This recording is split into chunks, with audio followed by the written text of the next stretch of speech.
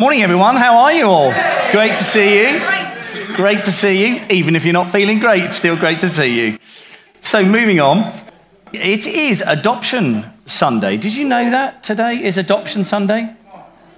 It's not one of these sort of made-up things. It really is properly Adoption Sunday. We have very tenuous links with an organisation called Home for Good. Who's heard of Home for Good?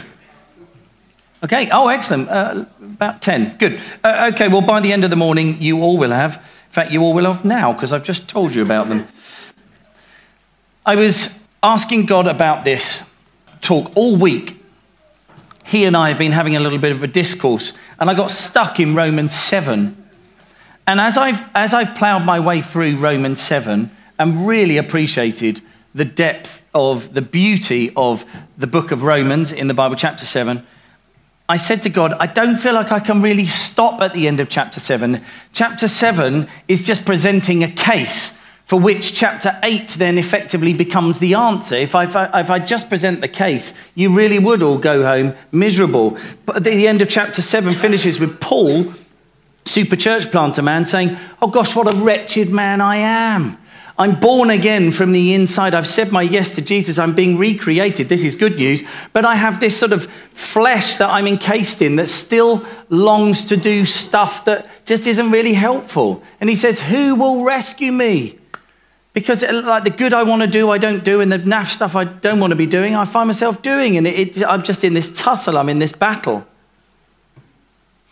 So that's what is set up. But Paul makes the case in Romans 7 about the law. Now, when we say the law, for anyone who saw the Panto last year, it's not the law. For anyone who saw the Panto, it's not that. This law is equally not the law of the land. This law is considered widely, but not entirely agreed upon, to be about 613 commandments that were given in the Torah. The Torah is largely considered, although not entirely agreed upon, to be the Pentateuch, which is the first 5 books of the Bible. So if you're still with me, that's Genesis, Exodus, Leviticus, Numbers, and... Okay, so within those 5 books of the Bible that have all got random, bizarre names, within those 5 books are considered to be what's called the Mosaic Law. That basically that means it's got nothing to do with mosaics, it's to do with Moses. So this law was given to Moses, 613 commands of you shalt not. You shalt not. And the idea of the law, and this is really important, the law wasn't a bad thing. The law was a great thing. But unfortunately, or fortunately, if you're looking ahead to the New Testament, to when Jesus comes, what the law does is it says, this is God's standard in 613 different ways, like that. And the Bible also says, you fail on any one of those and you are a lawbreaker, and the wages of sin is death. So the Old Testament tries to describe in these first 5 books, in the law, this is what God's standard is. And if you fail that standard, that is called sin. Okay? So bear with, because this is Old Testament. This really is Old Testament thinking. So that was the standard. Now, one of the reasons the law had to be put into place was because you don't know that you're speeding unless there's a speed limit. There has to be a law there that says, don't covet, so that you know that when you're coveting, you're breaking the law. This is really negative, but we're coming on to the good news, okay? But that was the principle of it. Now, God knew when he was implementing the law, God knew full well that we would all epically fail by the time we breathe more than 5 times. We would all fail. We even inherit the sins of our forefathers and the consequences of those sins, which is why Jesus had to be born not of a man. Okay? This is all exciting stuff. So, the Old Testament law stood and was believed in and was absolutely right and a brilliant thing. But the main purpose of it was to show us how desperate our hearts were and broken and beat up and bust up, and how much we desperately, desperately needed someone who could save us. That was the purpose of the law. So in Romans 7, Paul has this wonderful discussion with himself where he says, the law has now been fulfilled. If you consider the law to be like a test, 613 things, you get out of bed, you've probably broken numbers 1 to 4 before you've even read the rest. But the amazing thing is, what Paul talks about at the end of Romans 7, which is the segue into 8, he says, the good news is Jesus has taken the test for you and you've got all 613 absolutely right. You live in that right place because Jesus did it for you. And then if you say your yes to Jesus, you give your life to him, you commit your life to him, whatever language you want to use, if you basically you buy into what Jesus has bought for us. The even better news is because that test, the 613 parts is now passed, that is now finished. You don't have to live up to 613 standards anymore, ever again. All you have to do is just stay hooked in with Jesus and loving the Father. So we keep saying, but God, I failed here. And he says, I know what you're talking about. Let me just check your record. Nope, 100% clean, full. We say, oh, but God, I screwed up here. He says, nope. No, you haven't. Oh, but God, I just feel like I'm just so lowly and just so rubbish and I just feel awful. Let me check. Nope, that's not you. No, I don't know. That's that person who died and was crucified with Jesus. But no, not you. You're my child. I adore you. So we come scorching into Romans 8 where it says this. If you're following, then I'm starting at verse 14. So this is Paul writing to the church in Rome, or the Christians in Rome. He says this: the mature children of God are those who are moved by the impulses of the Holy Spirit. Now, there's loads more. The mature children of God are those who are moved by the impulses of the Holy Spirit. This 613, gone. So I'm not living my life saying, I must not do this, I must not do that, I have to do this, I mustn't do that, I must do this. I'm not living my life like that. I don't need to live my life like that. I am moved by the impulses of the Holy Spirit. What would you say to me, Lord? Talk to me. What would you like me to do? Now, we're not puppets on a string. It's not that the Holy Spirit is like holding you, up here like this and moving you around and you're just doing this. It's not that at all. We're children, not puppets. I'm a real boy. That wasn't in my notes. Anyway, so he says, Nick's just told me to take it out for the second talk. I quite liked it. Thought it was funny. Anyway, you did not receive the spirit of, when you said yes to Jesus, whenever you at any point in your life have knelt before him, spoken out the words, you've believed in your heart and you've said, God, I need you. I want a life with you. I never want to be without you again. Or you've said, sorry for my sin. You've believed in the Trinity and whatever else. But whatever prayer you decided to pray, at that moment, this is what happened.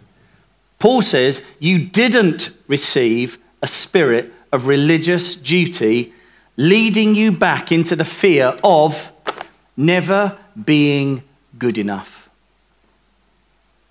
Never being good enough. Never matching up. Failing by the time you've opened your eyes in the morning. He says, you didn't receive a spirit of religious duty leading you back into the fear of never being good enough. Instead, you have received the spirit of full acceptance. Full acceptance. Full acceptance. Now, you can look that word full up all you like. It means everything. All your bad bits. All those times you've looked at stuff on the computer when you shouldn't have done. All those times you've written on Facebook things that you shouldn't have done. All those times when you've criticized people, slated people, when you've had fear, when you've thought nasty things about people. All those times God says, love you. I love you. I love you. I accept you. I accept every part of you. I don't just want the nice bits. I want all of you. I love you as you are. I love you with your confusion. I love you with your fears. I love you with your doubts. I just love you. You haven't got a spirit anymore that makes you a slave to having to fulfill certain requirements. We are bound only by love because I am fully accepted. Absolutely, utterly, fully accepted. He goes on to say this, and you will never feel orphaned, for as he rises up within us, our spirits join with him in saying these words of tender affection. Daddy, Papa, Father, wonderful Father. And his spirit joins with our spirit and we cry that out. So sometimes some of you may have heard Abba, Abba Father. And I'm not about to sing that, good grief. But some translations translate it that. It's quite difficult to find the word. What it is a familiar word for dad. And along with the familiar word for dad is the suggestion that it's an incredibly intimate relationship and it's a tender declaration. So it's not just dad, it's dad. Or it's, oh, Father, beautiful Father, wonderful Father. It's that. It's not just dad. Oh, it means Papa. It's not Papa, it's, wow, Papa. Papa's in the room. It's that. So that spirit of religious duty that says, I have to do this, I have to do this, I have to do this. He says, you didn't get that. That's gone. That's finished with. There was nothing wrong with it, but it's been sealed. It's been sealed in blood. That's done. That's old. And as people who are trying to follow Jesus, we've got to let go of religious duty. That is old. It's finished. It's totally, utterly done with and will never be reopened. Instead, we have been given a spirit that where we're not a slave to that, but instead we come alive in the relationship of knowing that we are loved by Dad. He wants to be Dad to us. Many years ago, I heard a guy say, he's God Almighty, not God Almatey. How sad. I think he totally missed the point. Our reverence for God, he's never going to become our mate. He's better than that. He's Dad. He's Father. He's creator of the entire universe. And I am chosen, not forsaken. I am who he says I am. This is who he says I am.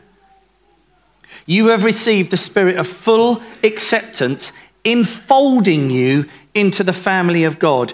And you will never feel orphaned, for as he rises up within us, our spirits join him in saying the words of tender affection, beloved Father, beautiful Dad. For the Holy Spirit does what?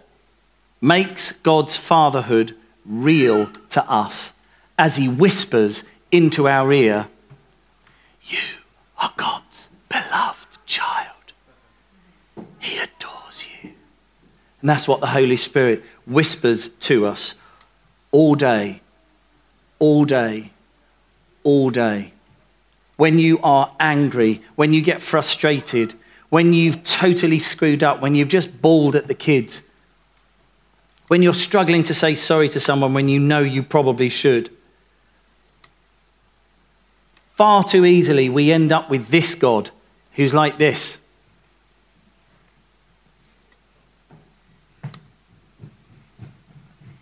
That's not what it says.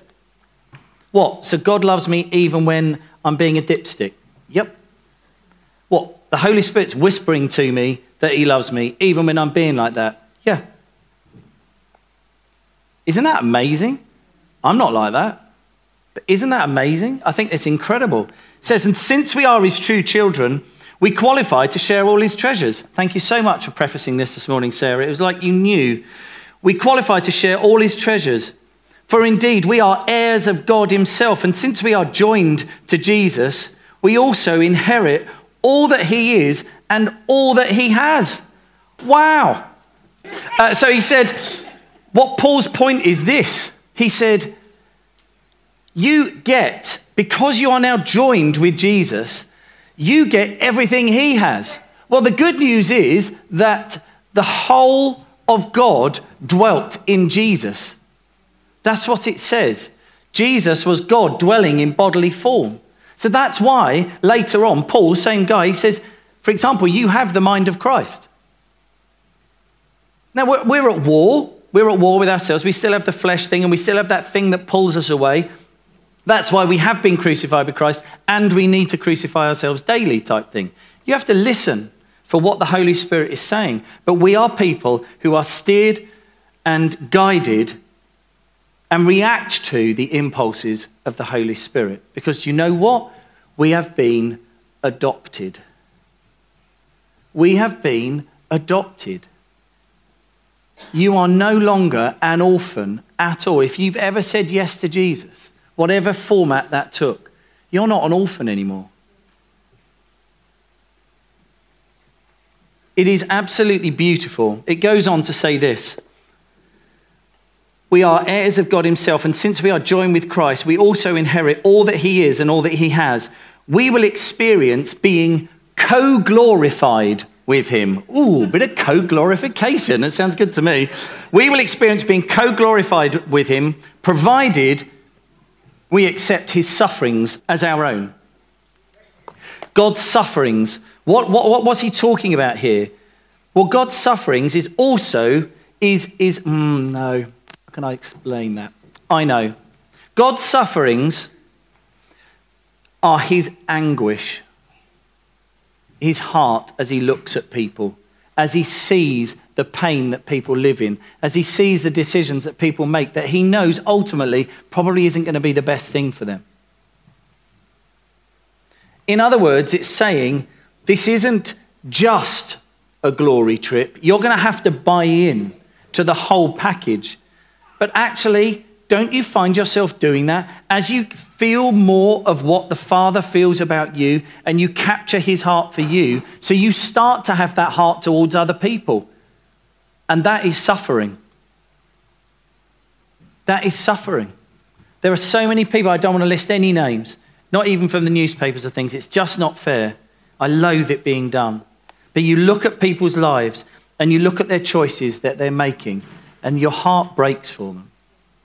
You look at people's lives and the pain that they're in, and your heart honestly breaks for them. This is sharing in Jesus' suffering. If you remember, you may remember there's a bit somewhere else where it says Jesus looked on the crowds and he had compassion on them, for they were harassed and helpless like sheep without a shepherd. And he said, turned to his disciples, he said, the harvest is plentiful, but the workers are few. Ask the Lord of the harvest to send more workers out. And I've said before that he had compassion on them mean for his bowels to yearn. That's what it literally means. It's an uncomfortable and not entirely pleasant expression, but that's what it means. Jesus looked on them and that thing. He didn't go, look at that lot. It's not that. And so we're being invited to share in Jesus' glory and share in the anguish that he feels. That's the invitation that we have. So he says, I am convinced, though, that any suffering we endure is less than nothing compared to the magnitude of glory that is about to be unveiled in us. Now, the good news is that word glory can also be translated radiant beauty, splendor, and perfection. So here it is. I'm convinced that any suffering we endure is less than nothing compared to the magnitude of radiant beauty, splendor, and perfection that is about to be unveiled within us. Oh, I think it's really good news. So, okay. The entire universe is standing on tiptoe, yearning to see the unveiling of God's glorious sons and daughters. The entire universe is standing on tiptoe, waiting. It's waiting for that moment. Which is why Paul later on says, wake up, O sleeper, rise from the dead. Come on, come on. The universe is ready. It's waiting. They're like that. You can't even stay on tiptoe long, but it's a position of such expectancy. And Paul is trying to explain to the church here in Rome, you don't have to live under that anymore. There's a glory that is upon you. Everything that God has, he is trying to give to you. If you will just accept that you're his child and he adores you. That's the starting point. And then his glory starts to come. What is his glory? Every brilliant, wonderful thing about him starts to show itself through your life, starts to reflect in your life, starts to show itself in how you think, in how you treat people. You're not trying to say, I won't do this, I won't do this, I won't do this, I'm going to be godly, I must be holy. You are holy. He's set you apart as holy. I am chosen, not forsaken. You've been chosen. We've all been chosen as holy. I am holy. Your behavior doesn't look like it. I know. Isn't that amazing? Still am. It's incredible. And the only response you can possibly have when you get hold of how amazingly God treats us is you have no option but to fall to your knees or raise your arms and just say, oh, God, you are amazing. You are amazing. And we live in the revelation of that. And do you know what? Even when we finally die from here and go to be with him forever without the constraints of the human body, you're still going to have all eternity to try and plunder the depths of working out just how good God is. We've only just started on that adventure. It's not when you get to heaven you'll know it all. You won't know it all. We won't know it all. We're going to be on our faces for 1,000 years. I've got a whole list of people I want to go and see. And I've still got my wasps question, which will come up at some point. God and I, we will chat about wasps, but that's okay. The beautiful thing about this was I discovered 2 days ago that it's Adoption Sunday. Isn't that absolutely amazing that it's Adoption Sunday? And all week, God's been speaking to me about, you don't have to live that way anymore. Come and be in my family. Because this is what you get in my family. You get total 100% approval, and everything I have is yours. And I'm never, ever, ever going to leave you. We're just going to watch a short video.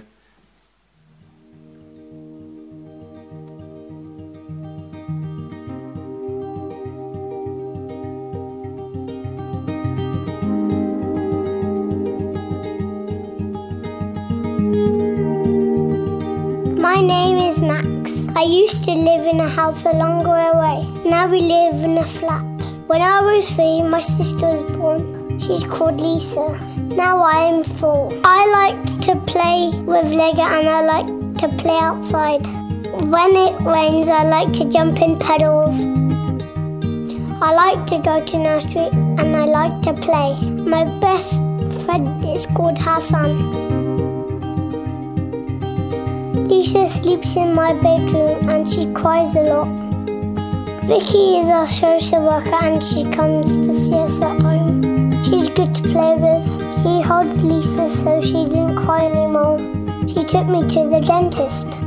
The dentist showed me how to clean my teeth, but because I didn't know, I got a sticker.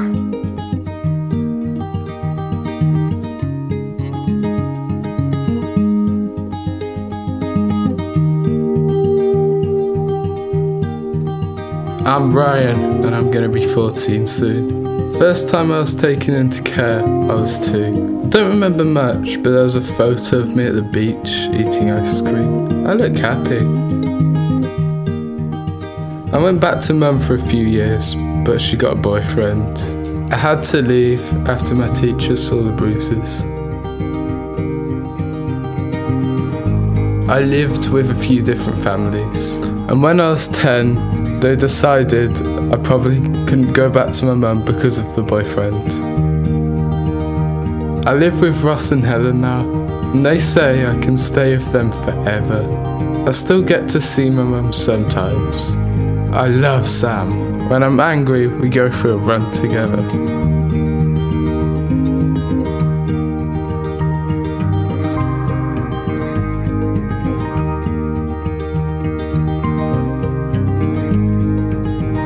I am Melissa and soon I will be 6. I like to dance and I like the trampoline best of all. I also like to paint, and at school I like it when we go outside. I have 2 brothers and they are 2. They are twins. When my brothers were born, we came to live with Ken and Anne, and they look after us. I like dinner time because Ken cooks good food. I'm hoping that when I am 6, I will find my new family and live with them forever. Our social worker Mike is looking for them. I'm sad because I might have to go to a new school. But I am happy that we will have a forever family to love us and keep us safe. I hope they have a trampoline.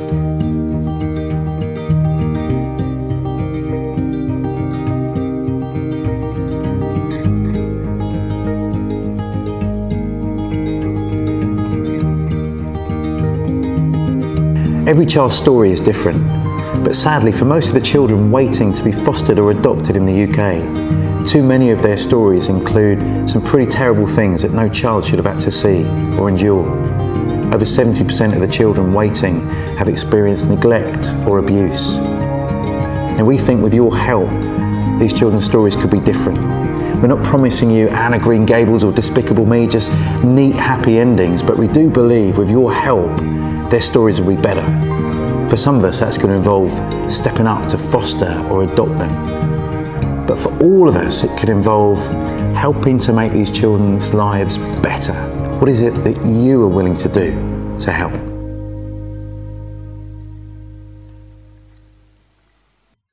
"9,000 young people leave care every year. This is roughly what happens to them. 22% of female care leavers become teenage parents. 24% of the adult prison population are care leavers. 1/3 of homeless people have been in care. At least 1/3 of sex workers, potentially as many as 70%, have been in care. 38% of care leavers are not in education, training, or employment. I think there's a challenge to us as a church that as God is leading us to consider more and more what it means for him to be our dad and for him to have adopted us, I think there's an opportunity that comes with that. It says, well, do you know what? If God can take me on with all my stuff, then I wonder if at least we as a church perhaps could even become a home for good church.